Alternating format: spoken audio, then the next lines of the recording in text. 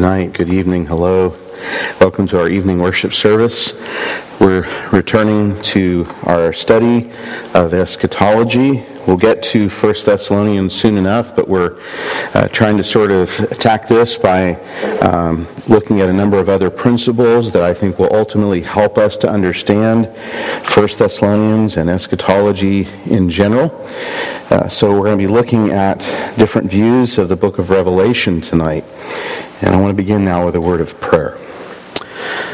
Father in heaven, we thank you so very much for this opportunity to again congregate with your redeemed sons and daughters. And we appreciate and are grateful for this opportunity to fellowship with one another. Please continue to protect and preserve our liberties to worship without persecution. May we live at peace and worship at peace. And I ask for your guidance and direction tonight as we look together at your truth and at different doctrinal matters and issues related to understanding the book of Revelation. Teach us now that we might be more fully prepared to understand what your word says about the second coming and the return of the Lord Jesus Christ. Amen. I should say in Jesus' name, amen.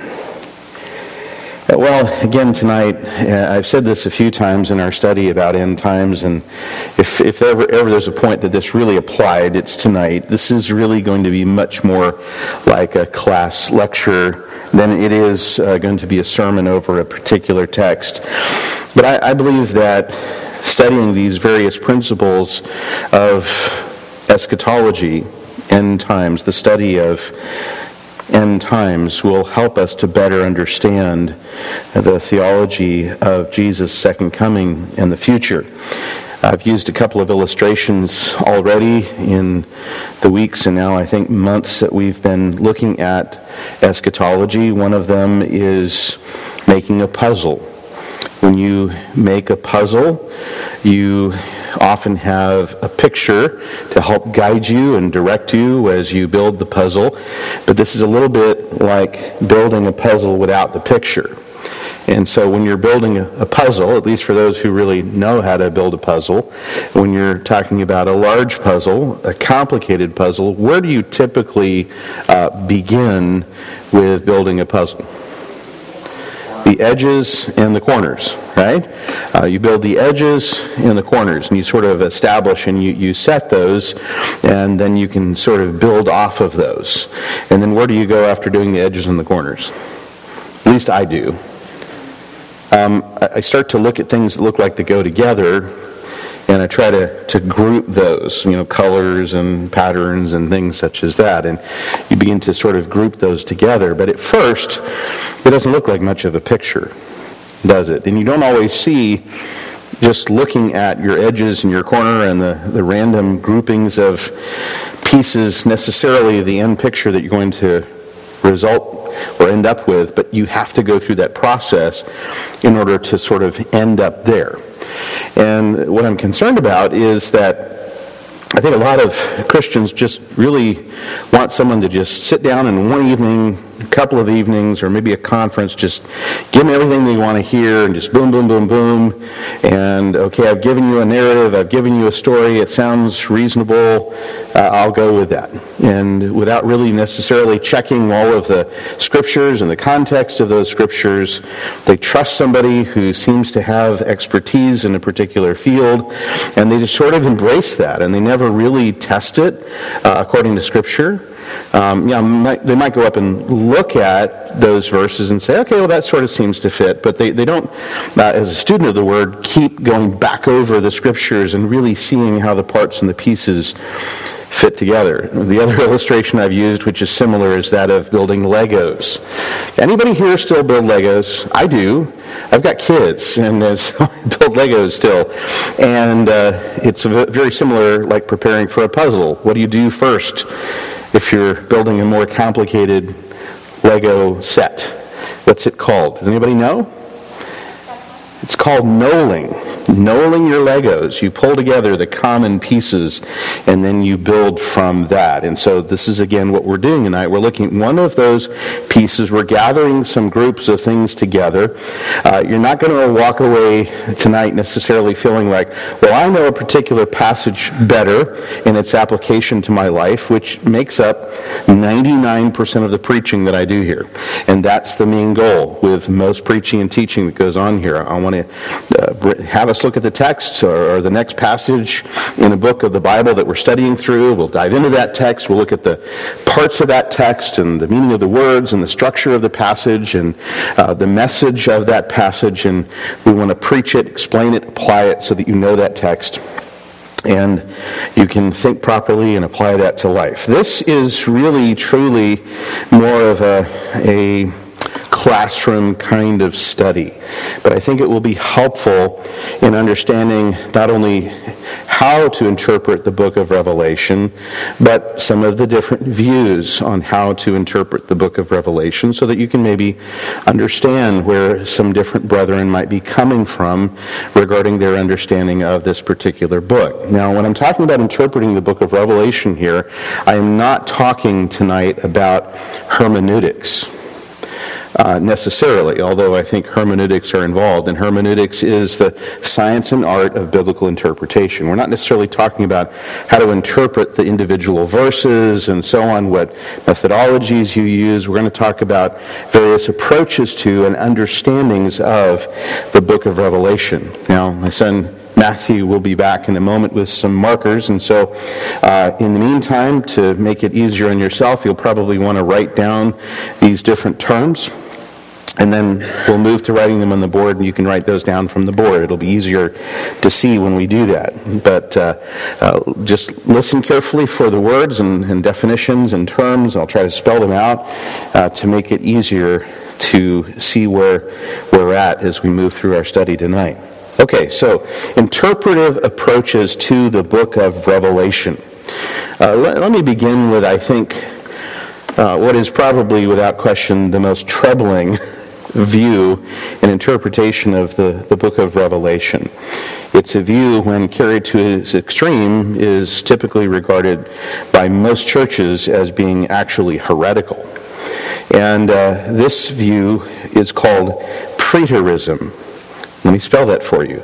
Preterism. Preterism. And what preterism basically believes is that all of prophecy in Scripture, including all or most of the book of Revelation, has already been fulfilled. Yes, you heard me correctly. Preterism believes that all of prophecy, including the book of Revelation, has already come to pass. Interesting. There's one preterist view that sees, or at least regards, the entire book of Revelation as having been fulfilled prior to and culminating in the destruction of Jerusalem in AD 70. In other words, the preterist sees the book of Revelation as this extensive, detailed, prophetic preparation for the destruction of Israel and Jerusalem in AD 70. That's the whole book. I could not more strongly disagree with that view, but I want you to be aware of that, so that in part, if you ever hear somebody say, well, I'm a preterist, you'll know what they mean and maybe understand why it is a concern that they hold to this particular view. Again, one of the preterist views, P-E-R-E-T-R-I-S-T, one of the preterist views, again, sees all of Revelation as foretelling the destruction of Jerusalem in AD 70. Now, let me just see if you can just get the answer to this, because I think it's sort of self-evident. What year do you think the preterist believes the book, or years do you think the preterist believes the book of Revelation was written? Prior to or following AD 70? Prior to. I don't think that's a good date for the book of Revelation. But you can understand why they would want to predate the book before AD 70, since it is clear that Jerusalem was destroyed in AD 70. If it is a prophecy of that destruction and of the destruction of Israel, then it would have to be written before AD 70. They really see, because of Israel's crucifixion of Messiah, this being a book really condemning Israel as apostate.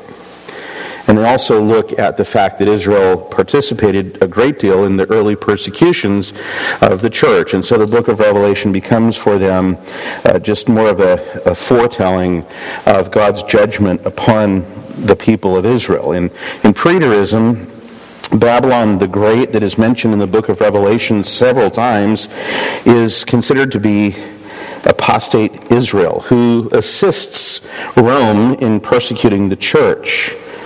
And certainly it is true that Israel did largely participate in the persecution of the church in the first few decades. And it is true that a judgment befell the city of Jerusalem, which I believe Jesus foretells in the earlier part of of Matthew 24. So I do think the Bible deals with the destruction of Jerusalem. I think it's hinted at in portions of the book of Revelation. I don't believe it is the focus of the entire book.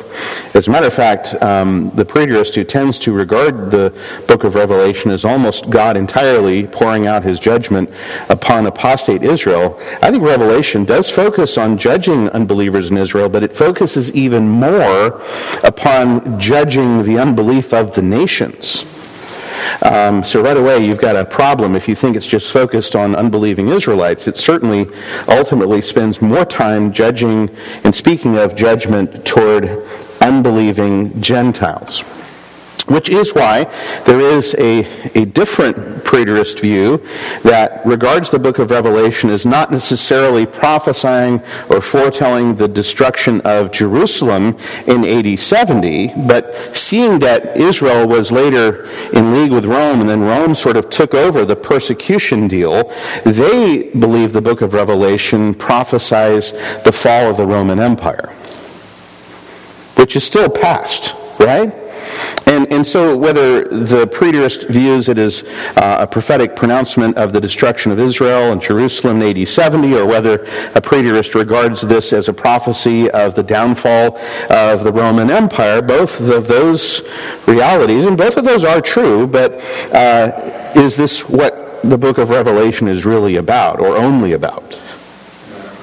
And so I think part of the problem of full preterism, okay, is that all prophecy has been already fulfilled, including the second coming of Jesus.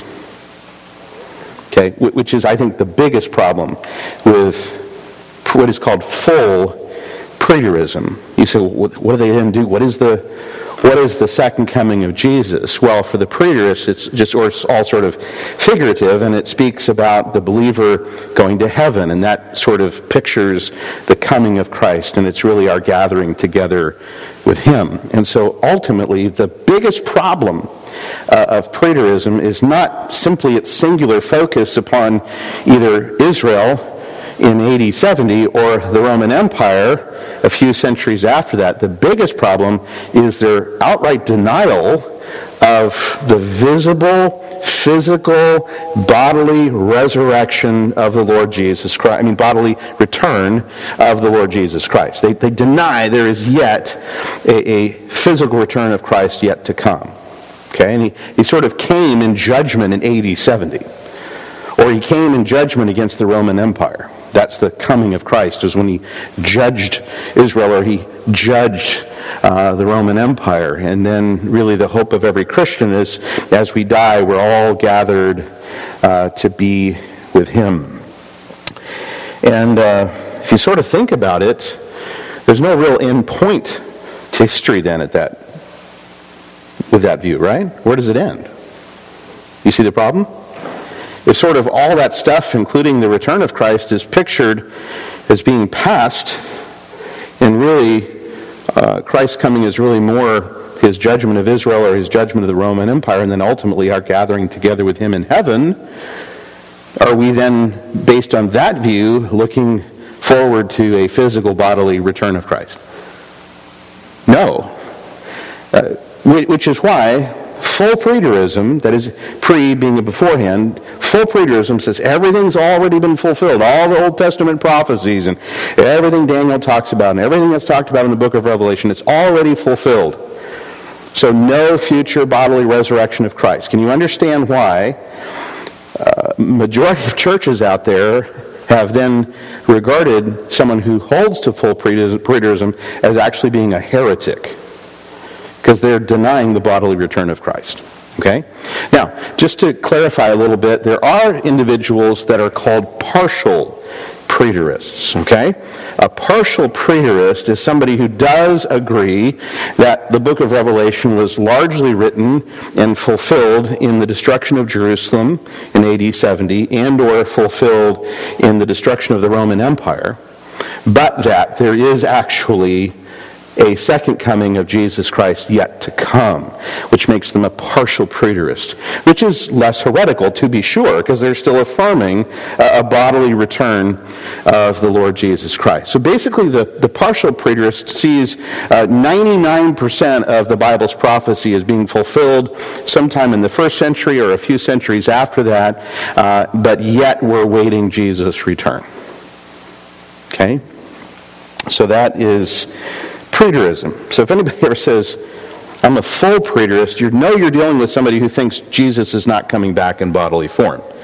So you got a real issue there, and you want to really talk to them about this concern. And then if you talk to someone and they say, well, I'm a partial preterist, you know that you're dealing with someone who thinks a majority of Bible prophecy, including the book of Revelation, has been completed, and yet the only thing really left is the second coming of the Lord Jesus Christ, which, again, is less of a problem because it affirms Jesus' return, but it's a huge issue. And so you need to know the book of Revelation and other prophecies to be able to help them identify prophecies which have yet to be fulfilled other than the return of Christ.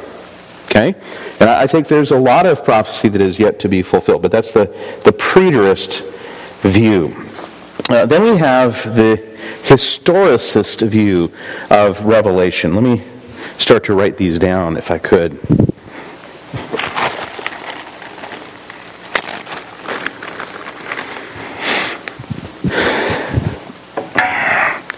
So you have the preterist.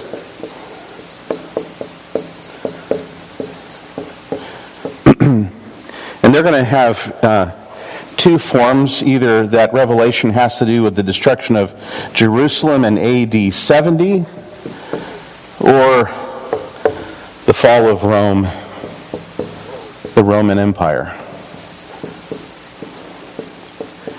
And you need to know that there are partial or full preterists and partial preterists. The difference being, will Jesus actually come bodily? Okay, now you have the second approach to the book of Revelation. This is the historicist. Okay.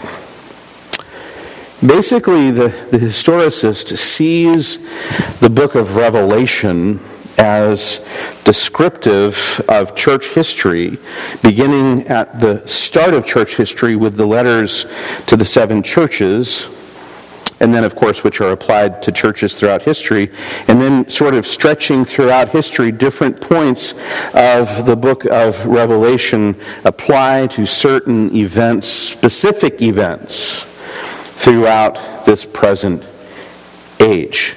And I mean really specific events.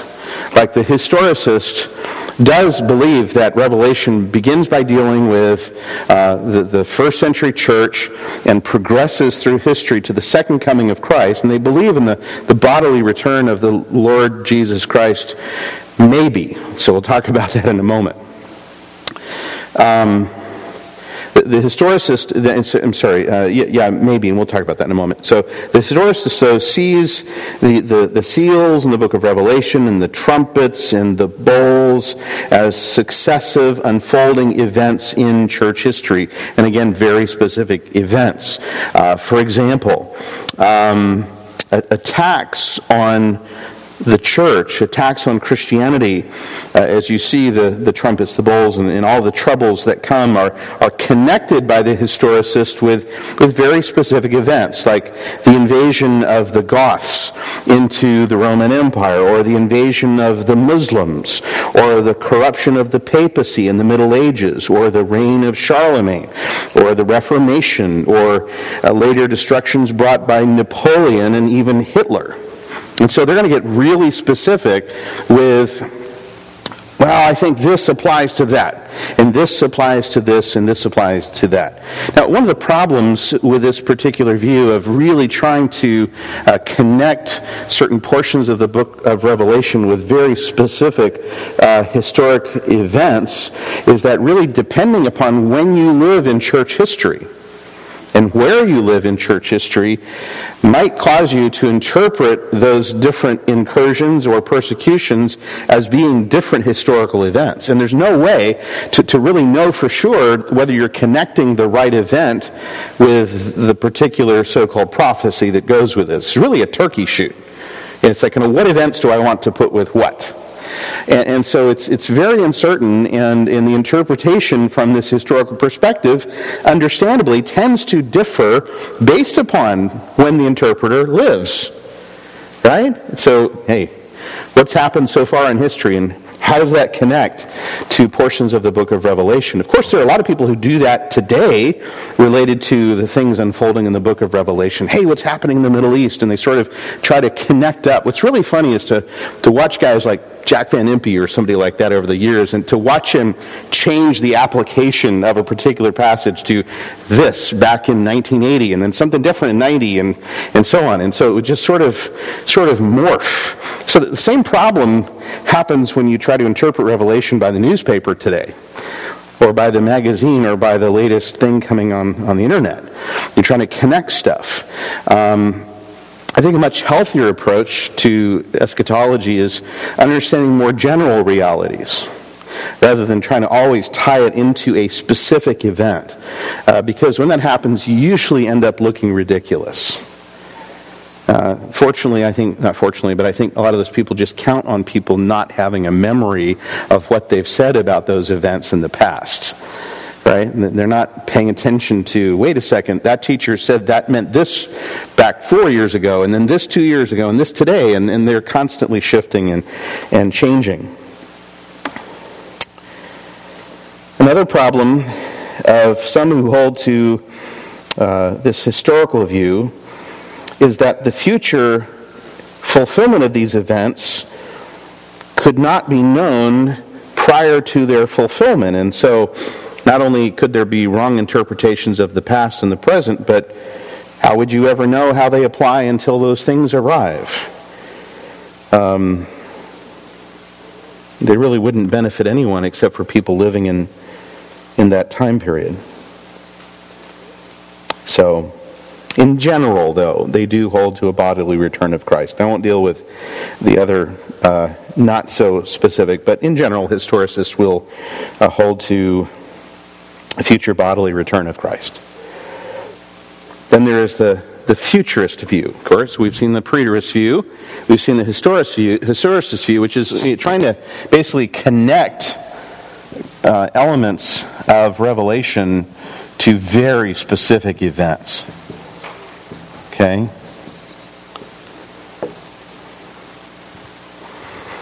Next we have the futurist view.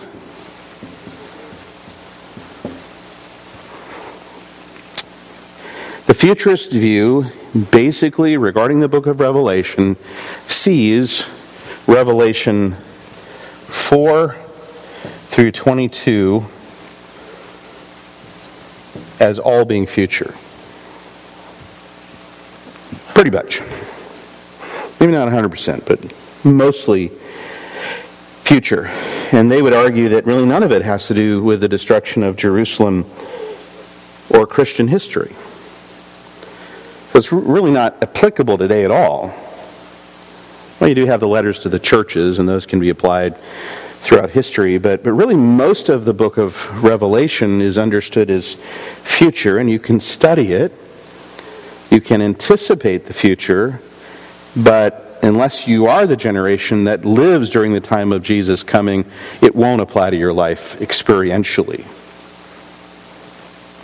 Yeah. Again, you can study it, you can learn from it, and have certain expectations about the future, and that's can be interesting and even helpful as far as hopeful goes, but actually experiencing the things in the book of Revelation tend not to be really experienced by any except for those who actually are in the generation in which Jesus comes, because it's all future. As far as we know, right now it's all, not as far as we know, it is for us all future, although from a futurist perspective, those final events can begin to unfold any day now. And there's no question that things are sort of progressing in a way that would favor aspects of dispensational premillennialism, historic premillennialism, and amillennialism, because there is a progress of decay in each of those three views. And so there is an expectation that things are going to unfold and things are going to decay, and after that Jesus is going to come back. Probably the most common futurist view today is what is called dispensationalism.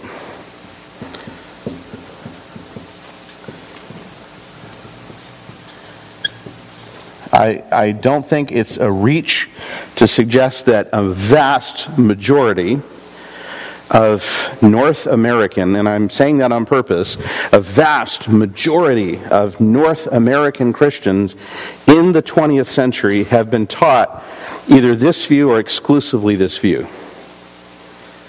There are some exceptions, but it is the dominant view of 20th century America. That is not true of most of other nations. Dispensationalism does not hold that heavy a sway in nations outside of America, including very conservative churches. So it tends to be a North American view, and it really began, though, in England, although it's not as popular in England today. It began in England in the 1830s.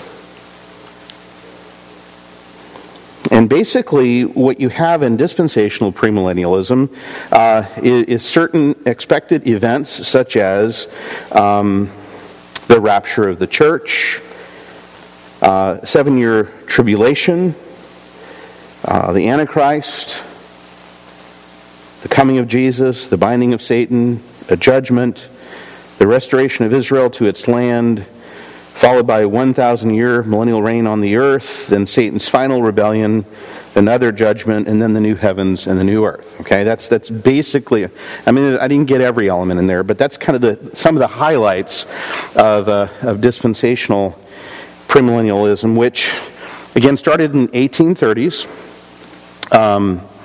and made its way to the United States during certain prophecy conferences that were held and were popularized. It was popularized by certain books, including C.I. Scofield's Study Bible, which basically holds to that particular framework. In the modern day, it would be typically somebody like John MacArthur has popularized this particular view, although he describes himself as a leaky dispensationalist. Kind of an interesting description. Another view that, if you look at all of church history, that has been an even more dominant view as far as futurism, would be what is called historical premillennialism. And when you're looking at futurism and interpreting the book of Revelation, historic premillennialism is the view of premillennialism that you find going back to the early church. And you see this in the 1st and 2nd century and so on. There's really two views that you see in the 1st century and following. That's historic premillennialism and amillennialism. Those are the two views that you can trace really back to the 1st century. Now, of course, what the Bible teaches would trace it back to the Bible, but right now I'm speaking about what we know from history and the dominance of certain views in history. So the first two dominant views that you find in the early church fathers, starting in the first century, is historic premillennialism and amillennialism. Both of those views believe in certain common aspects of the decay and the degrading of the world and the second coming of Christ and so on. In fact, it's interesting that historic premillennialism actually teaches that the church is true Israel, which is exactly what Amil teaches. So everybody in the first century believed that the church is true Israel. The idea that there's a distinction between Israel and the church started really in 1830. Although there are, so you have people who believe in a millennial earthly reign in the first century and a heavenly reign of Christ in the first century. So that's different. One views the millennium as realized in Christ's reign in heaven. That's the Amil view. The other sees Jesus fulfilling his millennial reign on the earth during a 1,000-year period. But both of those groups, during the first century and onward, held that the church was true Israel. Okay? So that's the futurist view. Now there are other branches other than historic premill and dispensational premill in this futurist view. You have mid-trib, which teaches that the rapture happens in the middle of the tribulation, and pre-wrath, which teaches that the rapture happens when the wrath of God is poured out, which is a little bit further than halfway through the tribulation. So it's interesting, for dispensationalism, when does the rapture take place? When, as far as relating to the tribulation. For the dispensationalist, when does the rapture take place? Pre-tribulation. So this is a pre-view here. It believes that the catching up the church is before the tribulation. The mid-tribulation view teaches, can you guess when they teach the rapture? In the middle, 3.5 years, right in the middle. And so this is obviously mid, right here. The historic premillennial view sees the church being caught up at the second coming of Christ, when he appears before the whole world so that every eye sees him, so that the church goes through the tribulation, which means that they see the catching up of the church as being when in relationship to the tribulation? Post. Since the church goes through the tribulation in this view, the rapture is post-tribulational. Now, you need to understand, every view that holds to a tribulation believes God preserves his people through the tribulation, if you go through it. One of the thoughts of getting the church out first is because of what's going to come upon the earth. You need to understand that the mid-view and the post-view and even the pre, I should call this pre-wrath,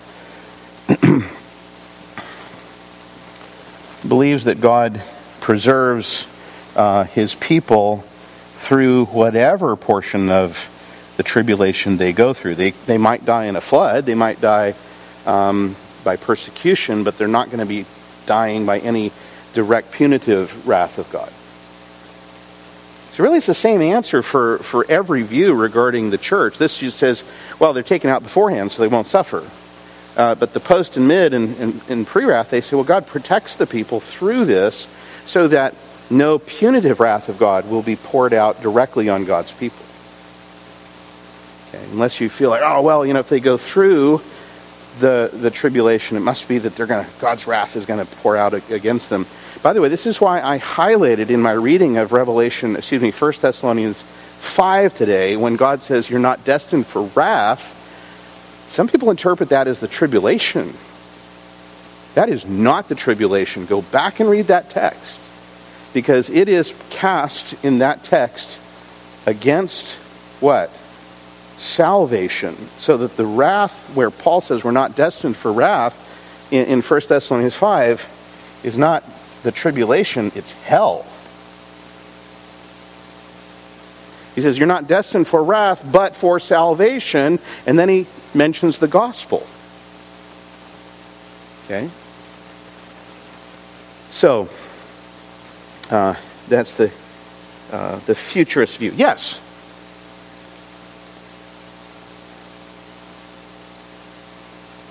Sure. Okay. So there is a little over halfway through, so the mid-trib is midway. That's easy to understand. Halfway through the 7.5 years, you have these judgments poured out. But then it's partway through the last 3.5 years that the judgments shift from sort of natural judgments, floods and stuff like that, which Christians die in floods and Christians die in earthquakes and stuff like that. So the idea, the thought of the pre-wrath view is that, remember, each case, the pulling out of the believer is regarded as protection through the tribulation. So if you believe you are pre-trib, that means the church is pulled out to avoid the whole tribulation. The mid-trib sees the church being pulled out so when the judgment really begins to fall upon the earth, that the Christians are pulled out before it gets intense. And then partway beyond mid-tribulation, as you get closer to the return of Christ, you have God pouring out these very punitive actions where he brings direct suffering by means of judgment upon the people of God. And so the pre-wrath view says that God allows the church to remain on the earth a little bit past the midpoint to where God begins to pour out his direct punitive wrath. And then he pulls them right out before the wrath, thus pre-wrath, if that makes any sense. So basically, if you could view it on a timeline, let's say this is the 7-year tribulation, okay?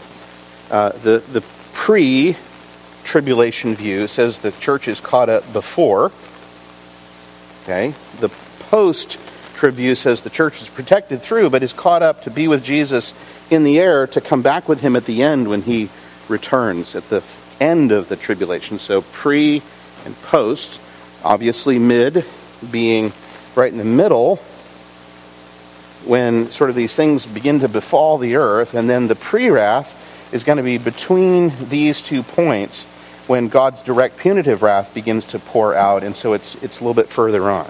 So you have the pre-trib rapture, you have the mid, you have pre-wrath, and then post-trib. Does that make sense? If this is the tribulation, the church is either going to be caught out before, after, in the middle, or a little further on when the punitive, if you could almost say punitive wrath of God, where it's special suffering he pours out on the unbeliever. Did that? Yeah, okay. Then another view is what is called the idealist view of the book of Revelation. This is a hyper sort of symbolic view of the book of Revelation. It sees literally everything in the book of Revelation as being a broad picture of the conflict between Christ and his church versus Satan and the world. It's just highly figurative. And I mean, it's just, everything is figurative pretty much in the book of Revelation, and it's all sort of a story of the conflict between Jesus and his people and Satan in the world, with Jesus being victorious. And radical forms of this idealist view have the opposite problem of preterism. Preterism believes what? Everything is fulfilled pretty much in the past. If you're a full preterist, it's all fulfilled. If you're a partial preterist, most of it's fulfilled except the second coming of Jesus. The idealist that just tends to see everything as a picture, as symbolic, it becomes, now listen to the way I phrase this, an eternal, timeless depiction of the conflict that exists between Christ and Satan. between the church and the world. Now, if it is a timeless, that's I-D-A-E-A-L-I-S-T. Might be hard to read. It's a little messy. If Revelation is a timeless picture, an eternal picture of the conflict between Jesus and Satan, or the church and the world, what does that say about the second coming of Jesus? It's not going to ever happen.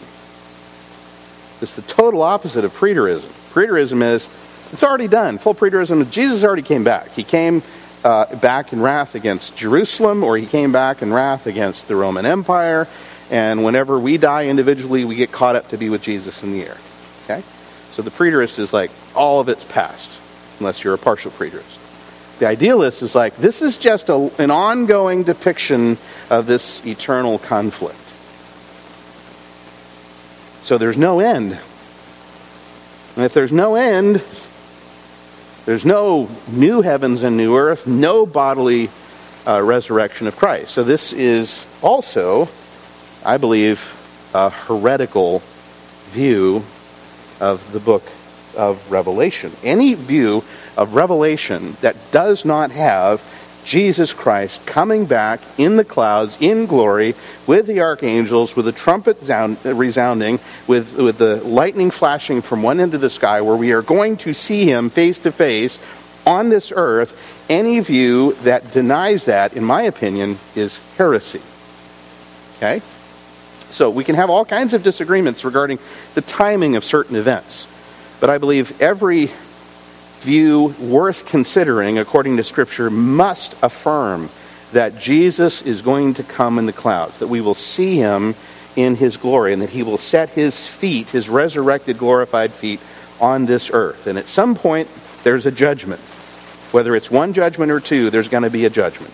And whether the new heavens and the new earth is at his second coming or 1,000 years later, every view that I think is orthodox, that is acceptable, I don't mean they're all right, but I mean worth considering, says there is a new heavens and a new earth in which righteousness dwells, where the believer will live forever in the presence of the Lord Jesus Christ following his second coming. Okay, so I only want to consider. We're not going to consider at all other than describing them to you so you can recognize them. If someone identifies themselves as a full preterist or as an idealist, you know right away you're dealing with a problem. But if they say, well, I'm dispensational premillennial, or I am pre-wrath premillennial, or I'm historic premillennial, or I'm amill, you know you're dealing with people who believe Jesus is coming back. Okay? And I think we need to center our thoughts and conversations. Same thing with postmill as well, by the way. Jesus is actually coming back. Then there's a final view that I'll sort of introduce now, and we'll look a little bit more at that, Lord willing, next week. And that is what is called the eclectic view.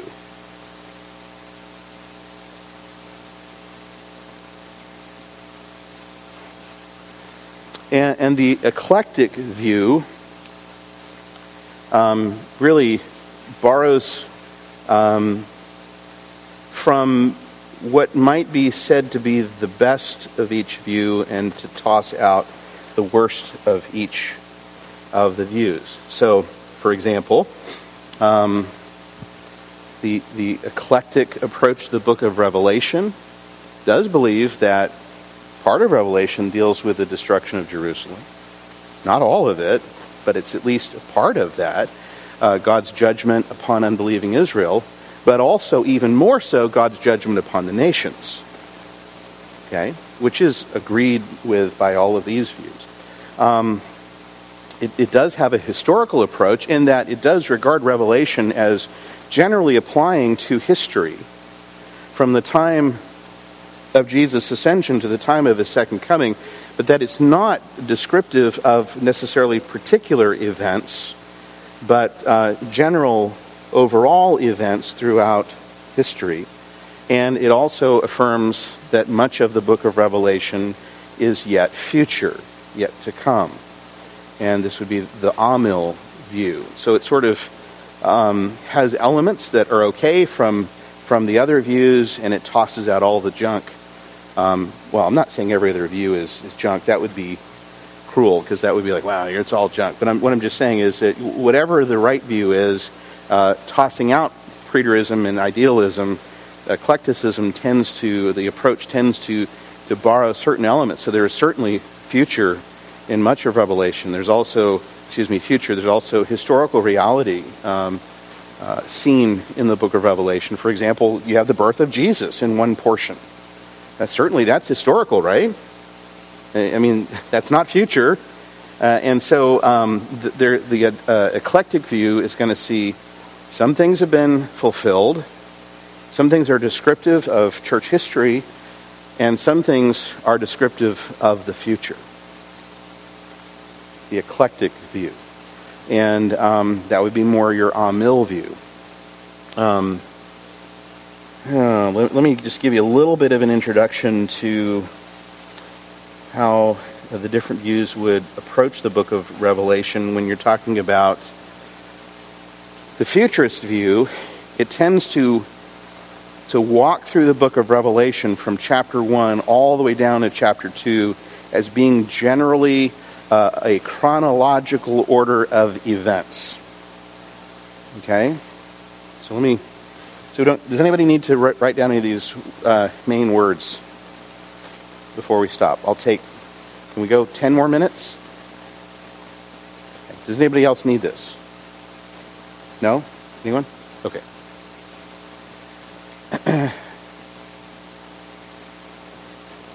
So tossing out the preterist view and tossing out the idealist view, let's focus on, and really tossing out historicism as well, let's focus on futurism and eclecticism.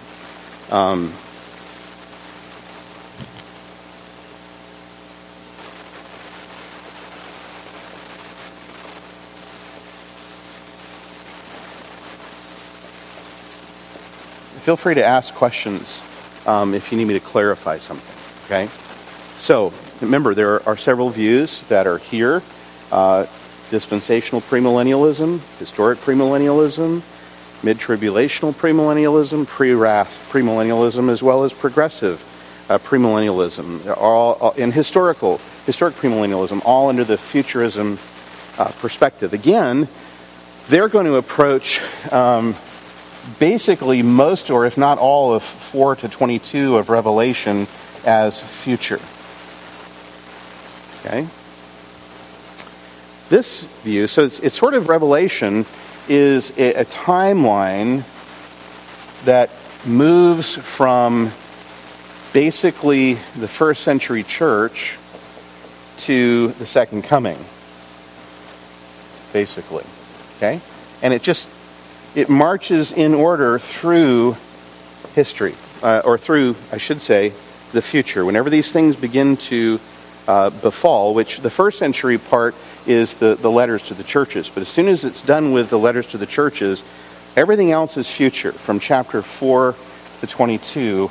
And once the events of chapter 4 begin to unfold, they're just going to progress chronologically, the one thing following after the other, all the way through. Okay? The eclectic view, which is the, I think, Amil, post-mill view, sees the book of Revelation in a slightly different light. How many people know how many visions are in the book of Revelation? John has a certain number of visions while he's on the island of Patmos. Together they make up the book of Revelation, but there's visions throughout the book of Revelation. How many are there? 7. So there are 7 visions in the book of Revelation. Okay? If you will, the futurist view sees these visions as sequential. 1, 2, 3, 4, 5, 6, 7. Okay? So just in order like this. 3, 4, 5, 6, 7. John has these 7 visions, and they line up as soon as the events start to unfold. At the end, 1, 2, 3, 4, 5, 6, 7, all done. Okay? Eclecticism also sees you can't help but see the 7 visions because they're very clearly marked out as 7 visions. He moves on to the next, then I saw this and so on. The eclectic view would see these visions as progressively parallel.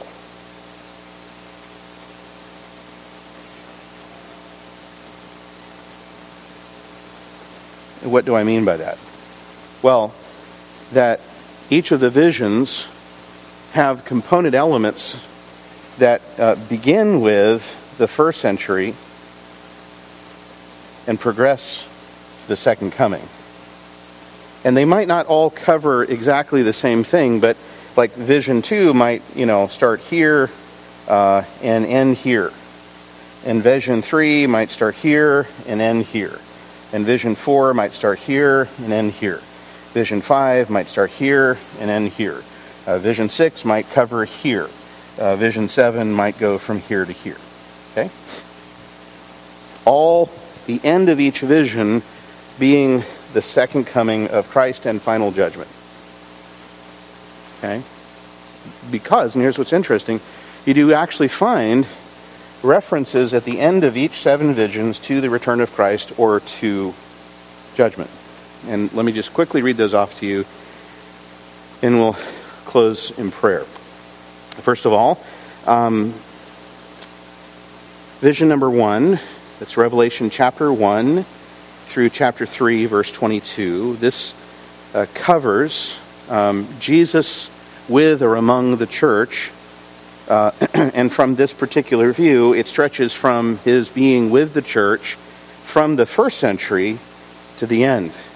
So, when, for example, Jesus is addressing 7 real churches during the first century, that begins this first vision, but also the letters to the churches are understood as also being properly applicable to churches throughout the church age.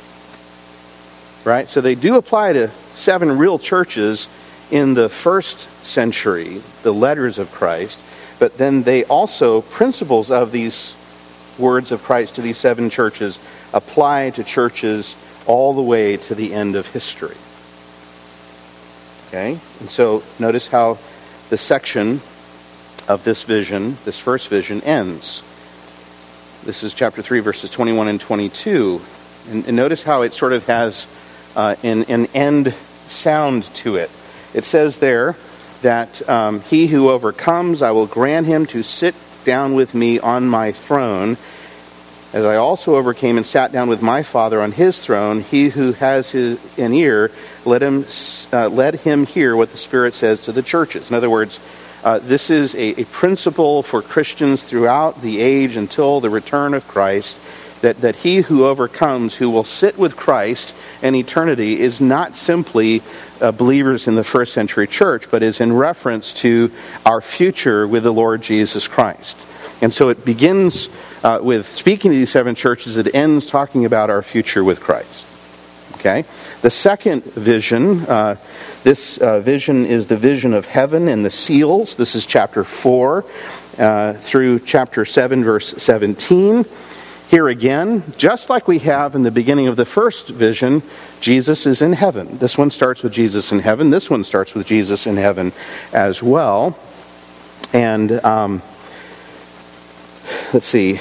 The vision begins with Jesus' present reign in heaven, continues to the end of the age. You'll notice at the end of the second vision, we read Revelation 6, 16 to 17. It says, they said to the mountains, to the rocks, fall on us, hide us from the presence of him who sits on the throne and from the wrath of the Lamb, for the great day of their wrath has come, who is able to stand. And then chapter 7, verses 16 and 17 of his people. So that's a warning to the unbeliever. He's coming, and they're going to cry out that the wrath, that the rocks would fall on them to hide them from the Lamb. And then the promise for the believer toward the end of this section is they will hunger no longer, nor thirst anymore, nor will sun beat down on them, nor any heat, for the Lamb in the center of the throne will be their shepherd. And he will guide them to springs of waters of life, and God will wipe away every tear from their eyes. So notice again, we begin now with Jesus in heaven, and at the end of this second vision, it ends up with the unbeliever crying out because the Lamb is returning, but the hope of the believer is no more crying, no more death. And then you move to the third vision where you have the 7 trumpets, and this is chapter 8 down to 11, verse 19. And this then addresses the many troubles which is going to come upon the world because of its rejection of the Lord Jesus Christ. Chapters 10 and 11 focus more on the church and the little book and the 2 witnesses. But again, this third vision ends with the end of the age. Let me read Revelation 11:15. Then the 7th angel sounded. There were loud voices in heaven saying, "The kingdom of this world has become the kingdom of our Lord and of his Christ, and he will reign forever and ever." And when does that happen? When do the kingdoms of this world become the kingdoms of Christ? Well, 1 Corinthians 15 says the same thing, as does Thessalonians, that the kingdoms of this world transfer to Christ, which is at his second coming, which is the end of the third vision. The end of this third section, this for the third vision, Revelation 11:18, the nations were enraged. Your wrath came. The time came to judge the dead and to reward your bondservants. That's the end of the age. Okay? Vision number 4. This is chapter 12 through 14:20. The vision begins there with the birth of Messiah. Where's that? Here. Okay? Goes back to the beginning again. And it also ends with the end of the age. Revelation 14:14, the end of the fourth vision. Then I looked, behold, a white cloud, and sitting on the cloud was one like the Son of Man, having a golden crown on his head, and a sharp sickle in his hand. Then he who sat on the cloud swung his sickle over the earth, and the earth was reaped. That's judgment at the return of Christ. See, this has happened so far with every one of these sections. The 7 bowl judgment in Revelation 15 through 16:21. Vision number 5, the 7 bowls.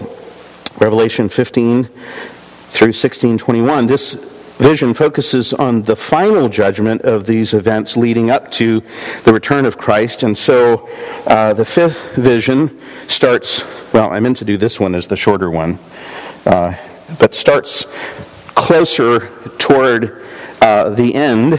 But again, the end of this vision speaks of judgment. It talks, for example, in 16:20 of every island fleeing away. The mountains are being shaken.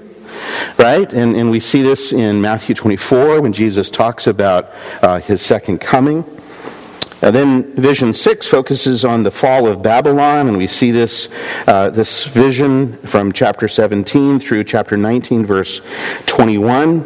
This focuses on the fall of Babylon, the judgment of the beast and the prophet, and it ends again in chapter 19 with his second coming. We have the final battle and the coming of Christ in the clouds. Okay, that's chapter 19, verses 17 to 21. He comes. Come assemble for the great supper of God, so that you meet the flesh and drink of kings, and the flesh of commanders, the flesh of mighty men, and the flesh of horses and those who sit on them. I saw the beast, the kings of the earth, and their armies. They assembled to make war against him who sat on the horse and against his army. And the beast was seized, and with him the false prophet, who performed the signs in his presence, by which he deceived those who had received the mark of the beast, and of those who worshipped his image. These 2 were thrown alive into the lake of fire, that's judgment, right? Which burns with brimstone. The rest were killed with the sword, which came out of the mouth of him who sat on the horse. Right? So again, you have this vision ending with judgment and the return of Christ.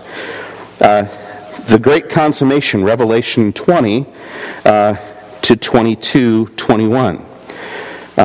Now, the Amill will see the binding of Satan as being when Jesus bound Satan during his earthly ministry. Jesus said, I've bound the strong man. He says, I saw Satan falling from heaven like lightning.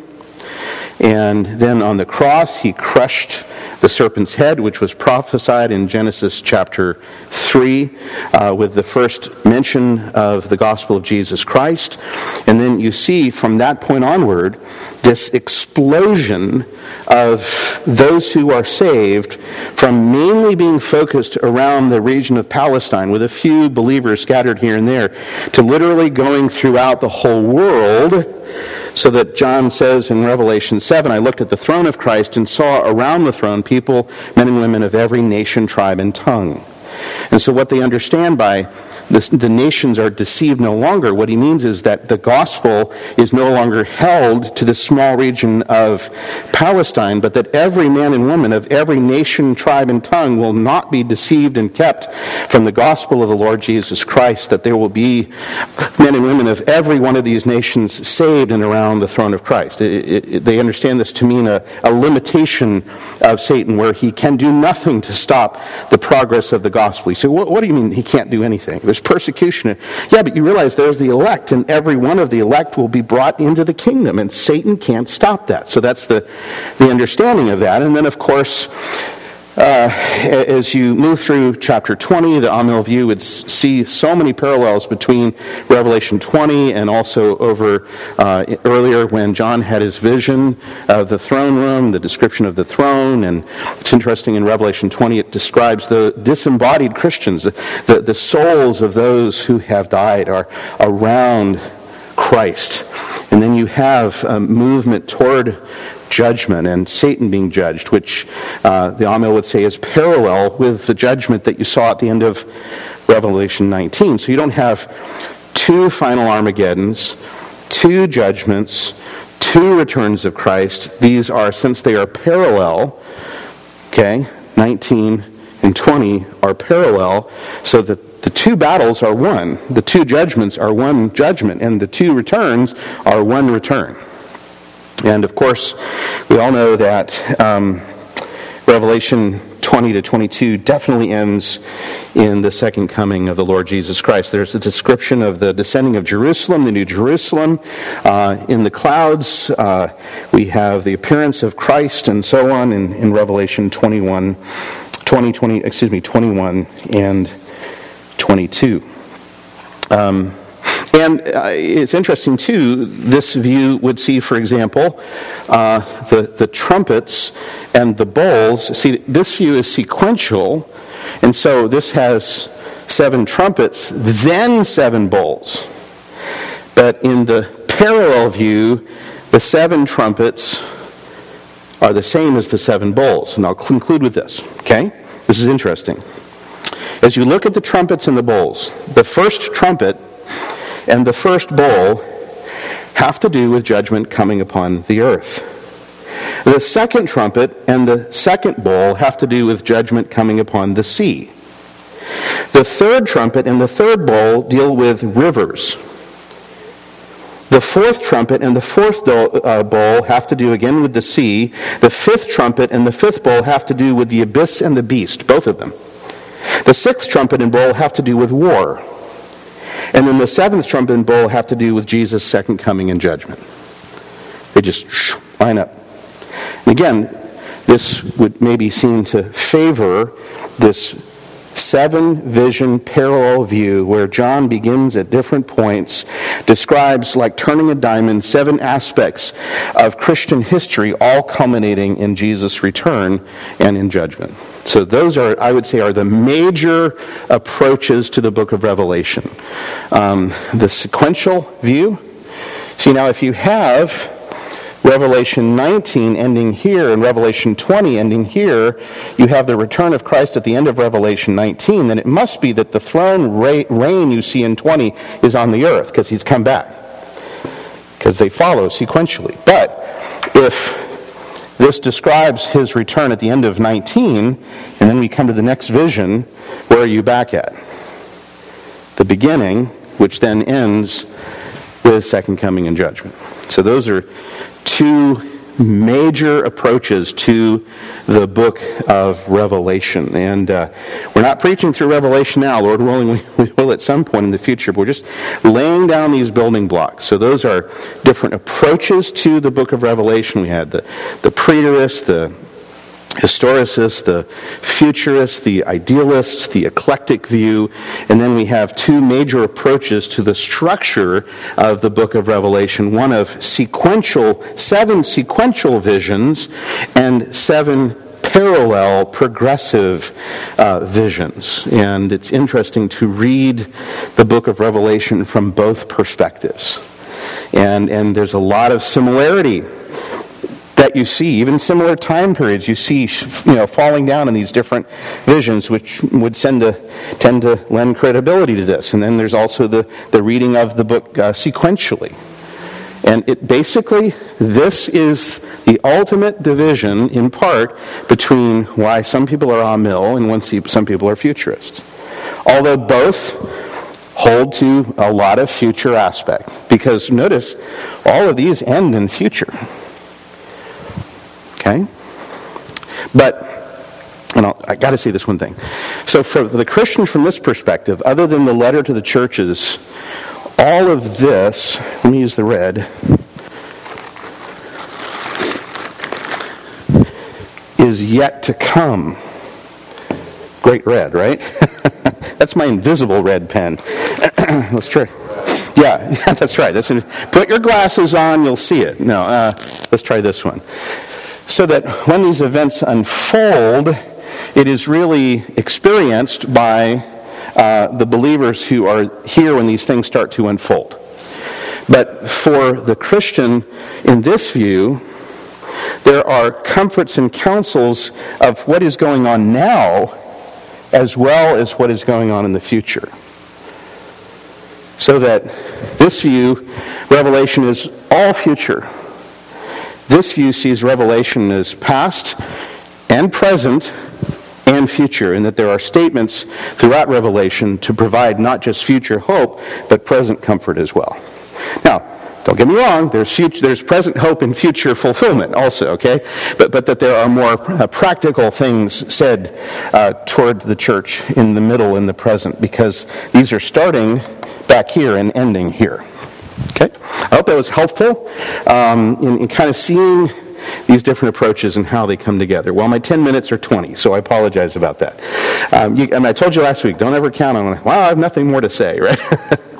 All right, let's go to the Lord in prayer. Father in heaven, we thank you so much for this time together in your word and just looking at these different views and just pondering them together. I pray that we would be those who are constantly testing and checking everything according to the word of God and to see what is so, that we would not be a follower of R.C. Sproul or John MacArthur or David Pauly or John Walvoord or whoever. That we want to follow Scripture. And so let us also be incredibly charitable, knowing that especially these last major two groups together, all believe in the literal, physical, bodily return of the Lord Jesus Christ. All believe that we'll see him reign on the earth. All believe judgment is coming. All believe that the lost and Satan and the Antichrist and the beast are cast into the lake of fire. All believe that your people will live and reign with you forever, ultimately on a new heavens and a new earth. And there's really a lot in common, even though there are some really important distinctions of approach and timing. But let us focus more on the commonality, and also where there's the differences, let us be charitable and gracious and hopeful in believing the best about our brethren, but also being willing to always examine the Scriptures, whatever view we may hold to just ask ourselves, what best fits with the full context of Scripture. And we ask these things in Jesus' name we pray. Amen.